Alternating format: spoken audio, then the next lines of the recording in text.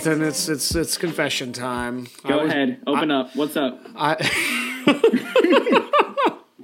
You almost sounded like one of my priest friends who's done with seminary in the Catholic tradition, and he's ready. He's like, okay, go ahead.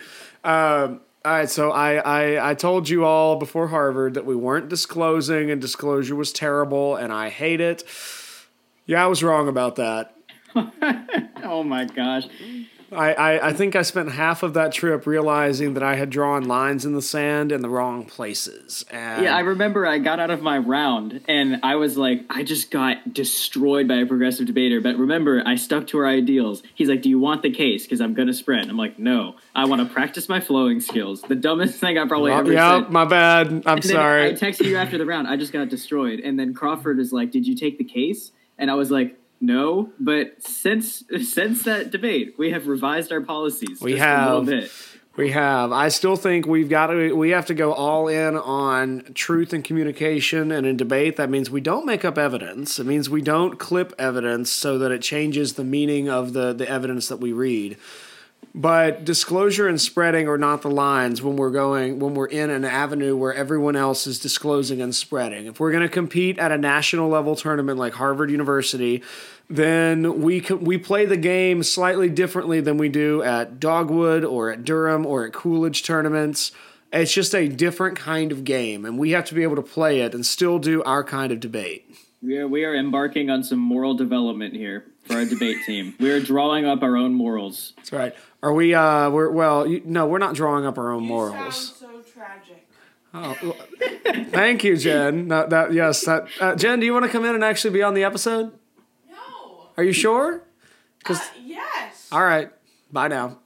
Why would I want to record myself? Never. Well, we just did. You're on the episode now. Crap.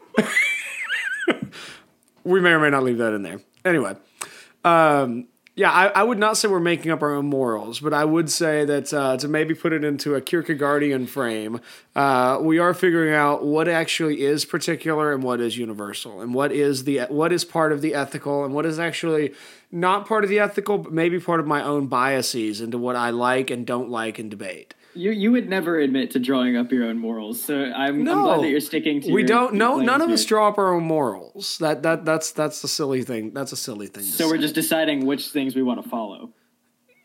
We're deciding which things are actually aligned with the good, the true, and the beautiful. All right, I'm not going to push you any further. I know your brain is fried. We'll have this debate another time. Ladies and gentlemen, Harvard. Let's do. But first, you do the intro. I did on the last episode. You introduced the show today. All right. Good afternoon, everyone. My name is Ethan Delves. And I am with Josh Herring, and we are the hosts of the What's the Res podcast, where we talk about the current resolutions in the world of high school debate. And we just got back on Tuesday from the Harvard Invitational Tournament in Cambridge, and we will be discussing our thoughts on that tournament, some things that happened at that tournament, and where our debate program is going to go and how it's going to change based on what we learned debating at Harvard. Very well said. So, Ethan, just kind of narrate us through kind of your 6 rounds. Just tell us the story of your debate at Harvard. How'd it go? What are some of the high points or low points? Take it away. Okay. I didn't do as well as I wanted. My goal was to win 2 rounds, and I went 2-4. But one of them was a forfeit because the guy didn't show up. And I had Ishan's coach as the judge for that round. So the feedback would have been so valuable if I could have had him as a judge. But my first round, I hit a progressive debater, and Matthew Tweeden, the second I told him what school I was debating, called me, gave me exactly what they would say. He's like, I know this school. I know exactly what they'll run. I've debated them 100 times. They're going to say this, and there's going to be a plan at the end of their case. And it happened. Matthew Tweeden is like a crystal ball or something. Like, he just knows everything. He's the overseer of debate. And he just called in. I feel like if any of our listeners have ever seen Criminal Minds, there's a character called Garcia that just does research on like who these criminals are, their entire past, where they are, and pings them and just knows everything. Matthew Tweeden is the Garcia of the debate world. So that was just amazing. They did run that against me, and I lost that round, even though he tried to tell me what to do to respond to it. I ran into a lot of progressive debaters, and I dropped to a lot of progressive debaters just because I'm not completely fit to argue against that style.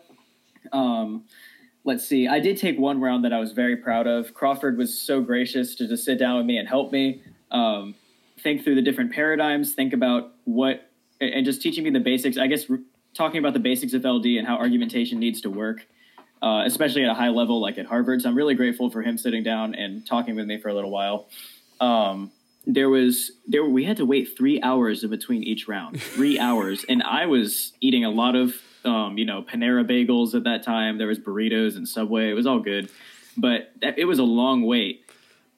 And that was just, it was a not the best organized tournament, but I had some good rounds. I dropped more than I wanted to, pretty much what I expected. The organizationally, I was not impressed at the tournament. I mean, they had a couple. We were ridiculously spread out over a weekend. There were no classes happening at Harvard over Saturday, Sunday, and President's Day. So it did not make sense to me that we had to be spread out at all these different locations. But I was at an elementary school. Yeah. Yeah. I was like, where's Harvard? Oh, there was that great meme somebody put out on the group chat about I thought it was like a picture of like a palace or something where you think you're going to go. And it's like, actually, I'm debating at the Harvard preschool as the second panel. It was pretty great. Granted, that was the nicest elementary school I've ever seen. Man, when you pay $40,000 a year for elementary school. I saw some really good friends, like just from the debate world in general. I recognized a lot of people at the tournament and got to spend good time with them. Yeah. I spent a lot of good time with a lot of my friends and learned a lot of stuff. There was some amazing people to sit down with, talked about different flowing drills and stuff like that. So there's some knowledgeable people at Harvard. I'm so glad I took that trip. That's great. Well, let's hash out a couple terms then, because you've been telling me for a couple days now that progressive debater it means something different than just going fast. So I went into this tournament thinking that the primary markers of a progressive debate or a progressive debate approach are not being tied to the resolution, speaking really, really fast, and bringing in kind of alternate issues to the resolution that are non-topical. Is that accurate, or would you adjust that definition at all? I would pretty much keep it the exact same. As far as speed goes, I would label that more, if we're going to play with labels, just as a progressive style of speaking, but it's completely associated with progressive debaters. Progressive debate is a way to win the topic without debating the topic. And the main distinction I was trying to make there is drawing away progressive debate from policy debate, because we tended to talk about those two things really similarly. Yeah. The reason that I think we started to conflate those terms was because if our definition of progressive debate is winning the topic with non-topical things, in LD, plans, counterplans, harms, disads, whatever, are non-topical things. But now that they seem to be part of the status quo in LD and people use them in LD, now the more philosophical debate is like big questions. We can worry about that over there. LD has a lot more to it than we originally thought. And we learned that by going to the Harvard tournament. So those things plans, counterplans, like disads, harms, whatever you want to call them, are now a part of LD, but they're not necessarily progressive debate. I would say that things like Ks are completely progressive debate, because you're necessarily trying to win this resolution on a non-topical issue. It's the same with policy debate. If someone brought a K into policy debate, it's not policy debate. That's a progressive approach to the resolution. Well, it is and it isn't, because in policy debate, because that's where I think I'd still disagree with your distinction there, because Lincoln Douglas debate, and now this is the ongoing, this never ends. Whole thing. Yeah. Because policy debate is the oldest version. LD gets its start, I think, in the 70s as a way to kind of get away from the fact that policy debate is no longer able to communicate with actual parents who come to judge. And that becomes a sticking point for running tournaments. If you can't actually rely on normal adults to judge, you need trained professionals. And there's all kinds of kind of cool arguments you could make, but no one else understands them except the ones who are in the club. So I would still argue on the grounds of kind of stylistic purity in a way that there are things that are unique to policy that should not come into LD.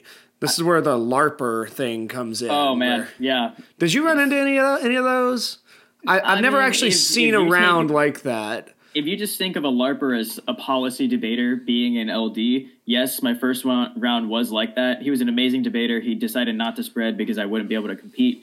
And he took the round, so he was willing to be nice about it, though. But yeah, I wouldn't label it like, I think LARP is just kind of a meme term. I don't really think about it that hard. Yeah, I still think. I walked out of there thinking we can do the same thing that we have always done. With the addition of if we're going to go and compete at Harvard and at Yale, which I'm at least hoping we're able to do next year. That's the goal. If we're going to do that, then we got to get. I mean, so you and Megan and Grace all need to be up above 300 words per minute, maybe more. Yeah. And we need to be ready to give cases, and we need to take cases. And if they're going to put their case up on the wiki, we need to download it, and we need to run through it, and we need to prepare blocks to it as much as possible. And we just have to go into the round knowing that that's a piece of the game that happens. And that at this level, the framework debate changes. There's still a weighing mechanism. There's still a way to compare which of these versions of whether AF or neg has the best preferable world or the strongest representation of ideas or the greatest amount of evidence. It's just cloaked in a whole bunch of what Dr. Begley would call argot, random jargon that is meaningless to those outside of the jargon circle. Okay, I think, and this reminds me of our conversation with Crawford too, because you were sitting there and you had this whole epiphany, and it was a really funny moment to watch too. I was enjoying that, where we realized that all of these labeled terms that we don't necessarily know how to deal with are just formalized ways of doing what we already do. Talking about a disadvantage for a resolution at its most, I think, I could completely butcher this just because I don't know the correct. Or maybe we'll go with like harm. It's like the affirmative can list a harm. Like, what does that even mean? But what we've been doing forever is talking about what's a bad or what's a reason to not accept the negative side. Yeah. That's all a harm is. All LD is doing, or all what we labeled as progressive things are doing, are formalizing and putting a structure to the things that we've already done. And granted, I don't completely agree that things like plans and counterplans should be in Lincoln Douglas debate, because those are the things that you vote on in policy debate, and we intend to vote on different things in LD debate. But I think that there are certain things, again, trying to draw lines in the sand wherever they need to be drawn, kind of a complicated process. There are certain things in LD that I saw at Harvard that I think I'm okay with staying. Such as? I mean, like all of those pieces you just mentioned, or anything else in particular? So I've actually enjoyed the disads and the harms, and I think it's just not good for me to just list the things off, because this list is going to change as it goes. Yeah. I wasn't completely opposed to the idea of a plan and running T. Maybe that means I should go debate policy, and I'll just have, or that it means I could stay in LD and just have policy without stock issues. But it's the question of what is LD intended to be, and is it okay for it to change over time? Because new people can still break into LD, and like in North Carolina, we have new people, or novices do great in LD all the time, simply because LD tends to be a more traditional form of debate. It's harder for progressive debaters to break in, especially in North Carolina in the Dogwood Debate League. Only when you get to those higher out rounds where the judges are becoming more and more trained do we see progressive debaters actually picking up. But at the same time, I think a couple of those things make Lincoln Douglas a little bit more interesting and a little bit more tactical. And after having been in Lincoln Douglas for about 4 years now, I'm ready to up my game and to learn the nitty-gritty tactics of how to just be a better debater and what I need to do. Like if someone runs a plan, what's my first step? Someone runs a counter plan, what's my next step? When can I pull out this topicality or this T-shell against them? That kind of thing. Yeah, that's you're right about thinking of it as a higher level. I mean, it's as if suddenly the debate goes from a boxing match to a game of chess. And yeah, which is fun. That makes it. Yeah. I think that would make it more fun. And it can. But I think we need to find a way to not lose the truth in playing, because the chess still has rules. We don't, and I guess you could put that analogy towards debate. We still are within the confines of truth. I'm not one. I don't think I would be one to run a K.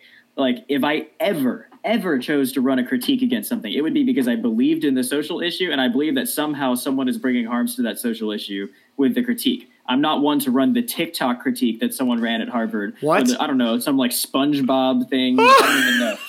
You hear about crazy stuff. Someone literally said at Harvard, this guy was telling me about his round, whoever can perform the TikTok Renegades dance better should win the round. And that kid lost the round, because what the heck? I mean... so I'm not one to like run a K or trying to win on something non-topical. No. Do I see room for things like plans and counterplans to sort of bolster the topicality of the debate. Like, hey, how would we actually do this? Yeah. Like within the philosophical frame, can we see this actually happening? Does it matter if it happens? I think that has some room in Lincoln Douglas, at least. I think it does. We can definitely. Oh man, tea is fun. That was the strategy I loved. I lost trying to argue it too. You've got to set it up right, and I don't think I've taught you how to run tea, but we can certainly work that in future months. But if you can prove that the other person is off topic, it works. It's a beautiful strategy. Theory debates can also be very fun. It's also something we've not done anything of, but they can be very fun. But you have to persuade the judge to accept your understanding of debate and how the other person has violated it. And then the other person comes back, and it really becomes. I mean, it's another shift from the resolution to something. Before we can debate the resolution, we need to have agreement on what debate is and what it's trying to do. I lost a round on theory, and the judge, he was an experienced judge, and I went in knowing, and the kid said, I'm going to run progressive arguments. Do you want the case? And I said, yes, didn't get it because Wi-Fi. But he didn't spread, which was great. And the judge, the kid ran so much stuff. He ran theory and all these other complicated things. I saw one argument that I tried to refute because that's what traditional debaters do because they don't know what to do with the other stuff. And the judge at the end was the kid was neg. He was like, I'll vote theory on neg. But gosh, why would you do him like that? Obviously he has no, not he has no idea what he's doing, but in order to make the debate space more accessible, you should have debated more traditionally. You just picked up that round on an underhanded move. I'm going to so I got higher speaks for that round as a rest easy kind of thing. Mm-hmm. And we just called it a day because I didn't know what to do with the theory, but take that for what you will. That's just how the game goes. Yep. It was a fun game. Oh yeah, we mentioned this on a previous episode. We should probably get into it now. There's then wrap this up.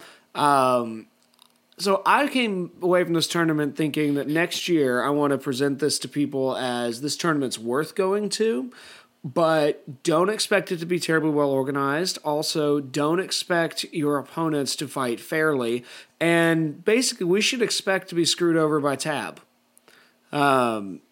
And I have 3 quick stories to support that. I was about to say, I knew there was some examples there. Yep. We had 2 of our PF teams ran against on the universal basic income versus means tested welfare. They ran against communist cases that had a judge who was a full. Both of these rounds had a Marxist judge. The worst round I heard them tell me about was the other team was arguing that we should spend $67 trillion on a UBI so that we collapse the United States economy. Did you know that we're all unhappy, Ethan, because we have material prosperity and stuff.